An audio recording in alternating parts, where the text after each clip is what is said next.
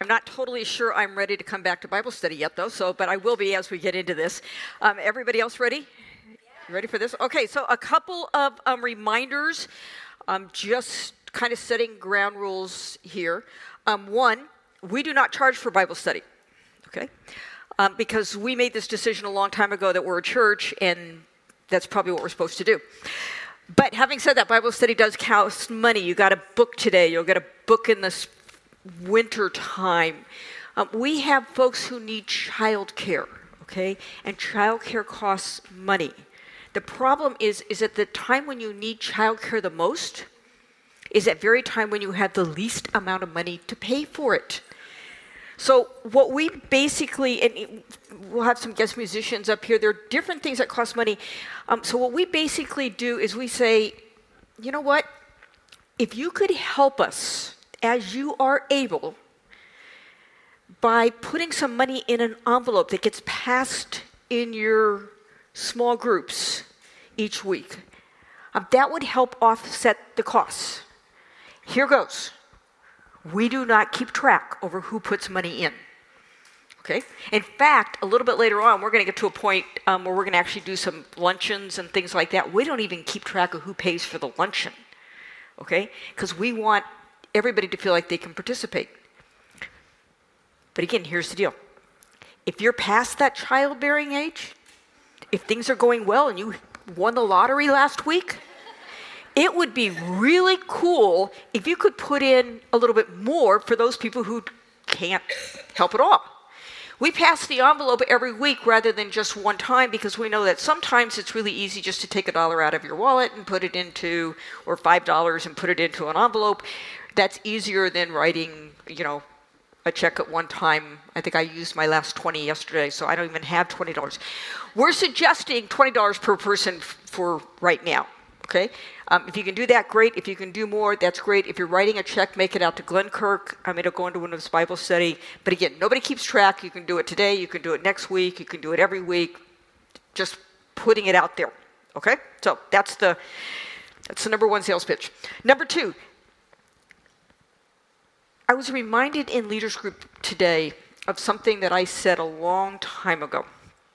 I do not believe that growing into Jesus and into what he has for us is kind of this linear thing where you do A and then you do B and then you do C and then you do D. Okay, I don't think God grows us up that way.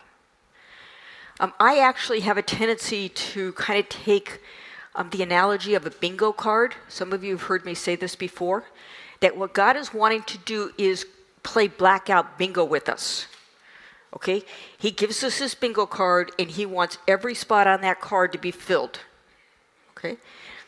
I've been a Christian for a number of years, so he's put in a decent number of those boxes are filled. In fact, for me, all of the B's and all of the N and half the G, it's filled. Okay?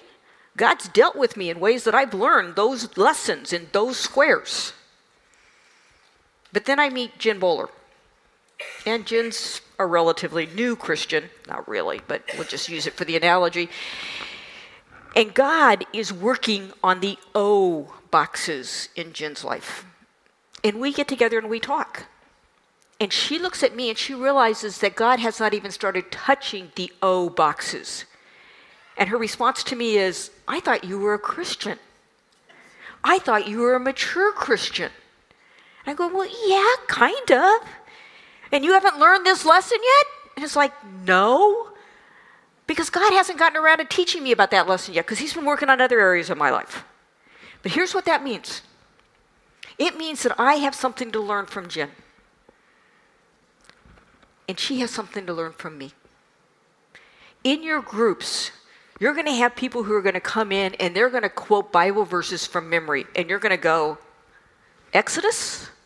What's Exodus? Who's Moses? What are you talking about? And you're going to have people who can't help but spend 20 hours studying James. And you're going to go, I barely got the lesson done. That's okay. We have something to teach each other. Okay? So wherever you're at, know that, okay? And feel free to speak up and feel free to say, I didn't get it that way and I didn't see it and that's not what God said to me, okay? Our whole point here this year is not to learn more about God, okay? Our point is to get to know God, okay? Our point here is to allow God to take more of a foothold in each one of our lives, so that each one of us, and Kathy said it, so that each one of us is growing in our dependence upon God and our love for God and our obedience to God, okay? It's all about meeting and responding to God, okay? And that's what we're about. So that's going to look different for all of us. We learn from each other. Having said that, there is one other thing that I will tell you, that if you at all have any interest in learning how to run a computer so that you can help with slides, or if you have any interest in learning how to do a sound system, Nathan doesn't like us. Not really. He really likes us, okay? But this is an incredibly long day for him, and he has to be here until 10 o'clock tonight or 9 o'clock tonight. And so what we're trying to do is free him up so he doesn't have to be here in the morning. So if you would like to learn how to use the sound booth back there or help with the slides, please come see me or Patty. Raise your hand. There's Patty. Okay, Molly, you can talk to Patty, or the person with the camera over here who is always kind of has this camera in her face. That's Kinsey. You can talk to Patty or Kinsey about anything, anytime, and they will take care of things. Don't talk to me. I will forget. Okay? They won't. One other need that I will tell you, just kind of starting off, I had an email yesterday. One of our desires this year is to spend more time getting off campus and reaching out to the local community and loving on the local community. And so last night I got an email from Shepherd's Pantry, and they have this program. Shepherd's Pantry is a place where people who don't have food or who have needs can come and get food and can get help. Okay, they also have started reaching out to the children of the clients who are struggling to get by. Okay, and those parents often don't have a lot of time to also help their kids. And so they have an after-school tutoring program on Monday afternoons, kind of starting at 3:30 and running to about 5:30, 5:45. And they need tutors. Okay, the first hour, 3:30 to about 4:30, that's math tutors. Okay, 4:45 to 5:45, that's reading tutors. You don't have to know anything. Okay, they have the curriculum all set out. All you have to do is come and encourage and love on and care for a kid. Okay, if you at all can maybe be available on Monday afternoons. Now, that doesn't mean you can't go traveling sometime. You know, you can leave every now and then. But if you can help out on, 3 out of 5 Monday afternoons, they could really use your help starting this Monday. Okay? So do pray about that. And Jenny, would you stand up? And Luann, this is, okay. These two folks are involved in that program. You can ask them more questions about it. They can tell you everything you need to know, or you can get some more information or give your name to them, and they will pass it on and tell you what to do. Okay, so see those folks afterwards. Okay. I told you one of the things I want to do this year is not learn about God, but to really deepen our relationship with God. One of the invitations that God gives us is to quit being God ourselves. Okay? I don't know if you've noticed, but most of us feel like that if things are going to happen today, they're only going to happen if we make them happen. Anybody believe that? The problem gets to be is no matter how hard I try, I can't make anything happen. Okay? And God gives us an invitation to just give everything over to Him. Okay? Now, we, in one sense, kind of call that prayer. But here's the problem with prayer. I don't know about you, but when I pray, I go to God and I tell Him how to do everything. I tell him what the problems are, as if he didn't know already. And I tell him what to do about those problems. And God eventually gets my attention and says, don't worry. I got your back here. But you gotta let me do what I'm doing my way. And so more than anything, what I'm trying to do when I go to prayer anymore is to quit talking and to just open myself up to God and to what he's doing. And so I'm going to ask that we do that right now. We're going to take about 2 minutes, 2.5 minutes. And I want you just to be quiet before God. And I want you to say, God, here I am. And if the grocery list comes into your mind, just say, God, forget it. Here I am. Lord, I'm listening. And let's just sit with God as we prepare to go into this year. Let's do that.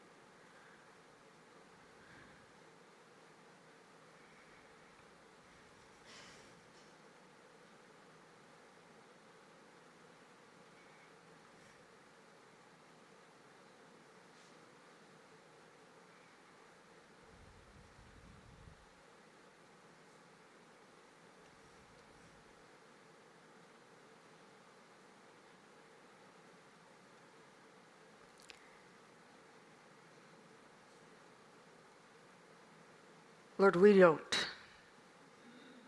want to know more about you this year.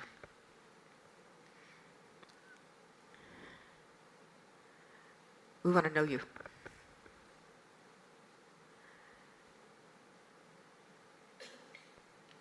And we want to walk with you.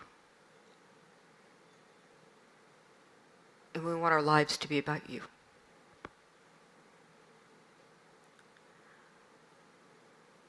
So come, Lord Jesus. We give you our agendas. May we take on your agenda.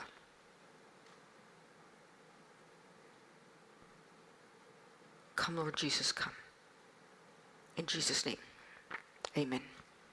I read a book this summer called Silence and Solitude. You can get it on Amazon. It's not too bad. What I did is I found myself reading kind of one short chapter and then just taking time to just sit with God. I have a little bit of ADD, so I set a timer.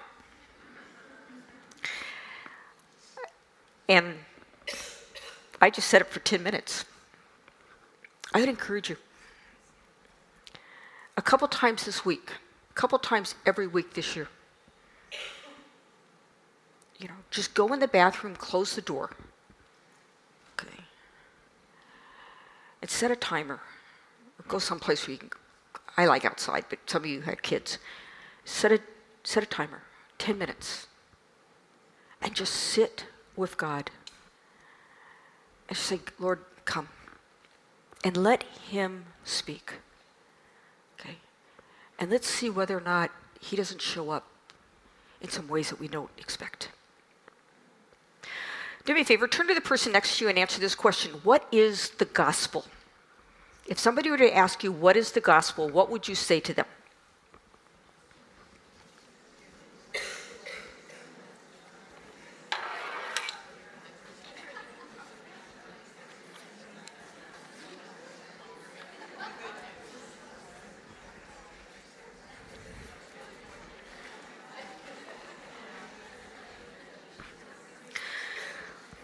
Okay, so you're not talking to anybody.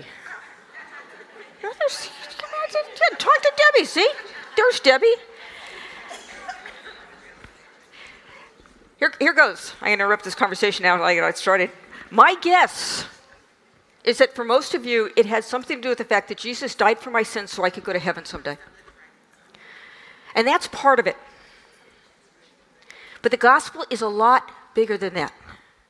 Mark 1 says this. After John, meaning John the Baptist, was put into prison, Jesus went into Galilee, proclaiming the good news. The good news is gospel, proclaiming the gospel of God. The time has come, he said. The kingdom of God is near. Repent and believe the good news. Repent basically just means change directions. Okay? And believe the good news. The good news that God's kingdom, God's rule, God's authority is now present. This summer, there are 4 words that kind of stuck out at one point halfway through the summer. Actually, there's 7 words. You've heard 3 of them. Okay? 7 words you're going to hear over and over and over again. 3 of them you've heard: dependence, love, and obedience. But there are another 4. The other 4 are grace, freedom, law, and faith. And if you were in the summer book study, you know we talked about those 4 words. Okay? And the first word is really important. The first word is grace. You see, in the Old Testament, we had this picture of kind of who we are today, okay? But you have the Israelite slaves in Egypt, or the Israelites, they're slaves in Egypt, okay? They have no control over their life. They can only react to what other people and what the circumstances around them are telling them to do. And life is hard. And they cry out to God. And God sends Moses. And he does a bunch of miracles through Moses. And eventually, Pharaoh literally kicks, the king of Egypt, kicks the Israelite slaves out of Egypt and says, just get out of here. You're free. And they leave Egypt. They didn't do anything. God did it all. Okay? God was the one who changed Pharaoh's heart because of all the power and the displays and things that God was doing in Pharaoh, such to the point that Pharaoh said, just get out of here. And they left town. Okay? They were free. And they leave Egypt and they get to the mountain of God. And Moses goes up on the mountain of God, and God gives Moses what are called the 10 Commandments. And this is what he says: I am the Lord your God who has brought you out of slavery.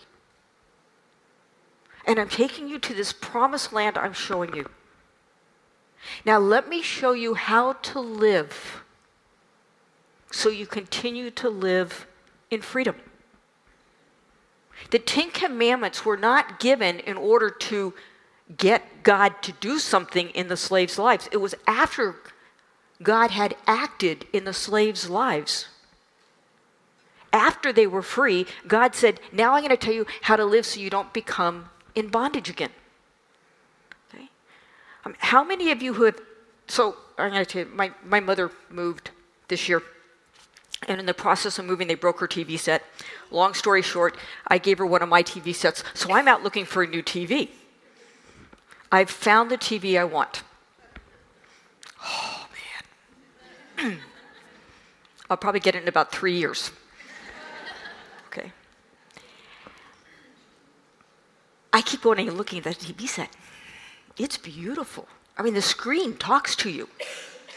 It's really cool. When we want something too badly, it oftentimes takes over our life. We call that coveting. God says, do not covet. It's one of the 10 Commandments. Why don't we covet? Because when we covet something, it begins to get control over us. And what happens? We lose freedom. See? The 10 Commandments, God says, don't lie. Have you ever lied? Have you ever gotten caught in your lies? Okay? Lying actually puts us back into bondage. God is trying to teach us how not to live in bondage, but how to live in freedom. The 10 Commandments aren't there to please God. It's in order to help us not again end up in bondage. Okay. Grace. God acts first. He acts to give us freedom. He gives us the law so that we don't enter back into bondage again. The fourth word is faith. Believe. Repent and believe. Turn around and believe. Believing is taking God at His word. It's believing God is who He says He is, and we are who He says we are. See, God says the kingdom's at hand. I am now in complete control. Okay. I am in complete, absolute, 110% control. I have all the power. And I want to use that power so that you can live in freedom, so that you can live in my kingdom. You are my beloved child. And I want to bestow upon you grace upon grace. And the question is, will we live in that freedom that God gives us? Or are we going to go back to bondage? Bondage of doing it ourselves. Bondage of trying to be in control ourselves. You see, in the Garden of Eden, Adam and Eve were free. And Satan comes to them and says, hey, I tell you what, rather than living with God and being obedient to Him, why don't you try and make decisions for yourself?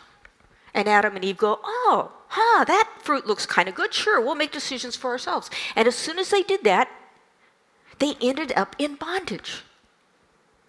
And life began to spiral down. And Jesus comes and says, you know what? You no longer have to live in the way of the world. Instead, I'm giving you the privilege to live in the freedom that is mine, the freedom of the kingdom of God. But you have to make the decision about which you're going to live in. The world's kingdom or my kingdom. It's a decision. Turn from the world's kingdom, live in my kingdom. I keep thinking of, I've been trying to think of an analogy for that. How many of you are married? Okay. Do you remember what it was like 2 days before you got married? I mean, you were in control, right? What happens when you got married? Now all of a sudden you had to talk to each other. Now all of a sudden you had to think, well, what's the other person going to think about this? You can't just go out and buy the TV set. You have to talk about it, right? I don't have to talk to anybody. It's so nice. Having kids. What's it like before you have kids? Oh, I got to stay up late. Have kids and stay up late? You're dead the next day, right? See, once you get married, you're all of a sudden living in a different world. You think differently. Once you have kids, you're living in a different world. You think differently. And when you basically make the decision for God to live in His world, you think differently. That world is a world that's filled with joy. Because now it doesn't depend upon me, it's all about God. and God wins. See? In Bible study, the last couple of years, one of the privileges of the leader is to choose what book we get to study. About 2 years ago, Lynn came up with this great idea of studying Revelation. Yuck.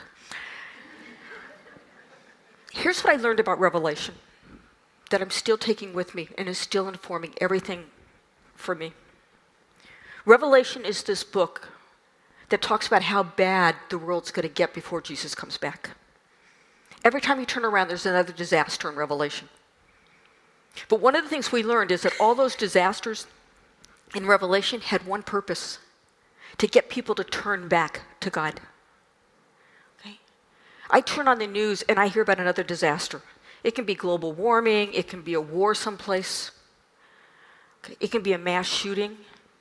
And because we study Revelation, what goes through my head is this is a signpost for people to turn back to God and to cry out to God, to realize that they're not in control, that they can't be in control, and to cry out and just trust God.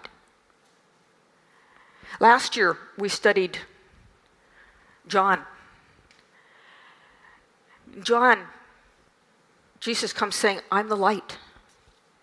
I want to show you what the world is really like. And he says, you have two options. You can either live in a dark world, or I can show you the light of how to live in God's kingdom. See?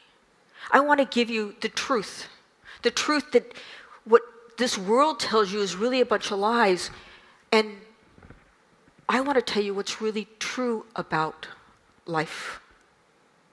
I want to tell you about love and what love is all about and how much God loves you, in fact, to the extent that I'm going to die for you in order to give you the opportunity to live, not any longer in the world's kingdom, but in my kingdom.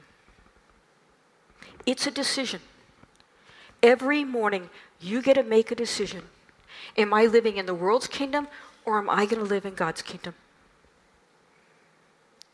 Right?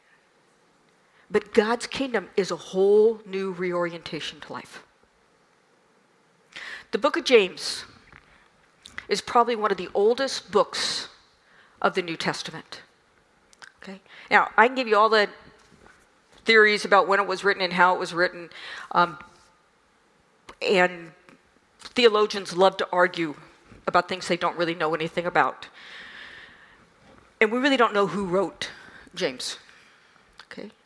Tradition has it that the person who wrote James is the brother of Jesus. Okay? There are 3 James that are listed in the New Testament. One we know nothing about. One is James, the brother of John, who died really early, and the other is James, the brother of Jesus. Most people think, traditionally, that James, the brother of Jesus, wrote the book of James. Right? The problem with it is that the Greek in the book of James is way too good. Okay? That's one of the problems. All right? And James was probably, remember, Jesus is this guy who grows up in Galilee. His father's a carpenter. Okay? If James is his brother, he probably grew up in Galilee. His father was a carpenter. He probably wasn't well educated. He shouldn't have known that greater Greek. And so people kind of go, I don't know about this. Maybe James didn't do it. And then people also argue about the fact, well, don't James and Paul contradict each other? How could James be contradicting Paul? Maybe, and we have these arguments back and forth. Okay? I will tell you that after doing a bunch of reading, I kind of believe this traditional idea of James being written by James, the brother of Jesus. And this is how I think it happened. Okay? One, I think what you have in James isn't so much a letter that he sat down and wrote in one sitting. I think you have a bunch of sayings by James. Okay? In fact, James is awesome. One of the arguments for James is it really reads like what we call Old Testament wisdom literature. There are 54 imperatives in James. Thou shalt do this. Okay? you need to do this. We're going to be studying all the things that we need to do. Okay? Great. That sounds like fun, doesn't it? Aren't you glad about coming back tomorrow? I'm going to tell you how to live life. Here goes. 54 imperatives in James. I think what happened is James, it was probably initially composed probably about 42 AD, 45 AD. Okay? Jesus died in about 30 to 33 AD. Okay? The Council of Jerusalem, when Paul comes back and says, what do we need to do with this, what do we do with the Jewish law? That is in 48, 49 AD. Okay? People get mad about, people say James and Paul don't get along, that they contradict each other. And one of the arguments for James not writing it is because of the Council of Jerusalem, where James basically, and everybody agrees, not to put the law on people. And so people kind of go, well, how could James be writing the same thing? Don't these contradict? Is this supposed to be in the Bible or not? Here goes. They really don't contradict each other. Okay? What James does is he subjectively tells us how to live out being a kingdom person. Paul objectively tells us what it means to live and how we earn or how we receive salvation, how we receive God's kingdom. One says this is how you receive God's kingdom. The other says this is how you live in God's kingdom. Okay? You understand the difference? No. I just went like this. Everybody's kind of glazing over. I glaze over at this too, okay? Paul says, if you want to live in God's kingdom, the only way to do that is by faith. Right? By no longer living the way the world tells you to live, but trusting in that Jesus' kingdom has come and allowing Jesus to take control of your life. It is receiving Jesus in your life, living for him. James says, now if you've done that, then let me tell you what it looks like. See, if you've been released from slavery, let me tell you how to live so you don't get enslaved again. Not so that you get released, but now that you are released, this is how you live to continue to live free. What we're going to learn in James is what it means to live in God's kingdom that is ours to live in. Not to earn salvation, but to live now in God's power and in God's presence. Okay? James was probably written before the Council of Jerusalem, or the language probably would have been a little bit different, probably about 45 AD. James himself is killed in 62 AD. Okay? At that point, the Roman governors died, and there's kind of this little power void, and the religious leaders in Jerusalem find a reason to stone James to death, and James dies by stoning in 62 AD. In 66 AD, the church leaves Jerusalem. The head of the church leaves Jerusalem because the Romans are beginning to march on Jerusalem. In 70 AD, the temple and Jerusalem fall again to the Romans. And in 130 AD, all of the Jews are kicked out of Jerusalem until 1948. Okay? When they come back. Just some things. The feeling is that probably sometime after 66 AD, that all of these sayings that James has written down are probably now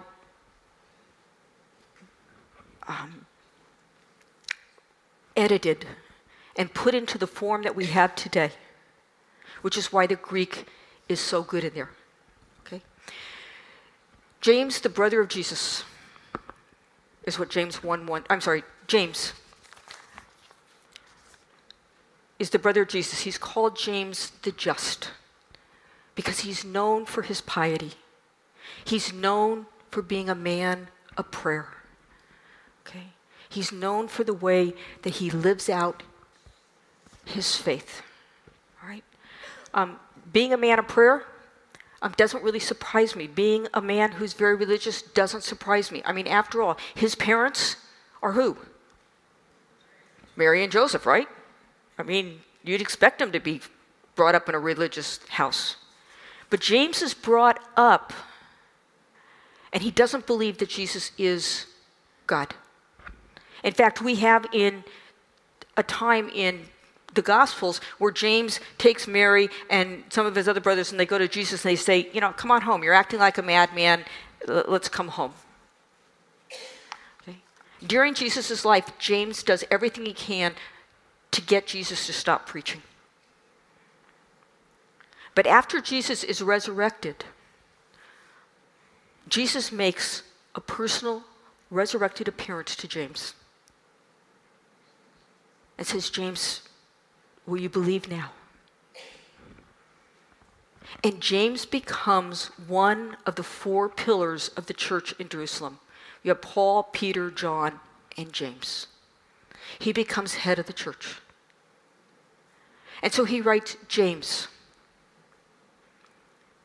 of God and of the Lord Jesus Christ, a slave. Okay? Now, I don't have an older brother, but I don't think I would ever want to be a slave to my older brother, unless I've come to understand that my older brother really is who he says he is. James 1:1 says, James, a slave, a bondservant. He basically is saying, I now belong to God. I am no longer my own. I live for him. I live for his agenda. Okay? Now, when we think of slavery, we think of, the old American South. Okay? But really, probably a better way of looking at slavery is Downton Abbey. Everybody see Downton Abbey? I mean, what happens in Downton Abbey? I mean, the family wants the family to look good, right? Isn't that the whole point? I mean, they do everything they can in order to the servants do everything they can to make the family shine. Okay? They're there. They get their identity in serving the family. And when the family wins, they win. And in a sense, that's what James is saying. I am now a bondservant of Jesus. I live no longer for myself, but for his kingdom. Okay? And he says, James, of God and of Jesus Christ, and it's kind of this formula, a very early formula in Christian writing, for trying to figure out how you put God and Jesus together so Jesus is really Lord. It's before the Trinity is really formulated. Okay, but he's basically saying Jesus and God are both, they're Lord. They're in control. They're the ones I serve. James, a bondservant to all of the 12 tribes of Israel who are dispersed throughout the nations. It's kind of lingo for now the new kingdom has come. And I'm writing to all those people of God who are spread throughout the world, who are the new people of God, the messianic kingdom of God that is now present, that has now come. To all of you who are living in this new age of God's kingdom, let me tell you how to live. And that's what we're going to learn. We're going to learn how to live as people who no longer live in the world's ways, but who live in the kingdom of God. We're going to learn not how to live in order that God does what we want him to do, but we're going to learn how to live as people who live now in a new kingdom. Okay. And people who can have joy Because God rules in that new kingdom. And God has called us his children and dearly loves us and has called us and has freed us to live as we were created to be lived in the first place. But it's going to cause a whole new reorientation of thinking. My question as we start is, which kingdom are you living in? Which kingdom do you want to live in? And are you willing to let God show you how to live a whole new way of life? A life that, because there's still a battle between kingdoms, is not always easy. But it's one that is filled with power and love and joy and not futility, but hope and freedom. Let's pray. Lord, as we start this time together, as we read how to live, will you show us again with your light and your truth the lives that we've been living, so that we can live the truth. Empower us to live out a relationship with you, not to receive because we do, but to receive because you have given. Thank you. Thank you for your love and your mercy and your grace. In Jesus' name, amen. What we do is, after we kind of spend some time kind of taking apart the scriptures, is we go and have some food, because by this time I'm always hungry. And we give you a chance to kind of talk to each other for about 10 minutes. And then we go off to small groups. And so, Kathy, I'm just going to go ahead and do this real fast, all right? So I'm going to ask all the leaders to come up real fast, if they would. Leaders up, okay? These are the people who are leading our small groups in various places around the facility. I'm going to have them basically tell you their name and their room number, okay, where their group is. If you will take a look on your name badge, there is a number on the back of your name badge. It might say 15, it might say 503, it might say 21, okay? That's the room number where you go to meet one of these leaders. So, Ann, you have a mic? I do. I'm Ann Dorn, and my room is number 12. I'm Cheryl Patton, and we're in 14. Lynn Idris, and we're in 21. Debbie Alley, we're in room 15. Carmen Husted, we're over here in the corner in the event center. Catherine Battaglia, we're in room 8. I'm Caitlin Shan, we're in room 505 in the new gathering place. I'm Leanne Seal, and we're in room 9. Hi, I'm Tanya Sims. We're in room 508, which is the new gathering place, or the old offices out front. Hi, I'm Sandy Pettit, and we're in room 22. Luann Jamie, and we're in room 511 in the new gathering place. Christine Cravens, and I'm co-hosting with Luann. Susan Harvey, we're in room 10. So this is the deal. You need to get some coffee or whatever and go to your room, wherever it is. Here's the deal. If you don't particularly like the people in your group, or whatever, we don't want you to not come to Bible study.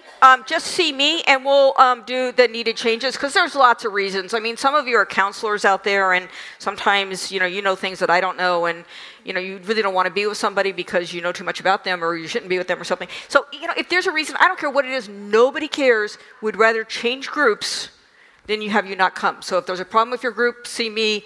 See you next week.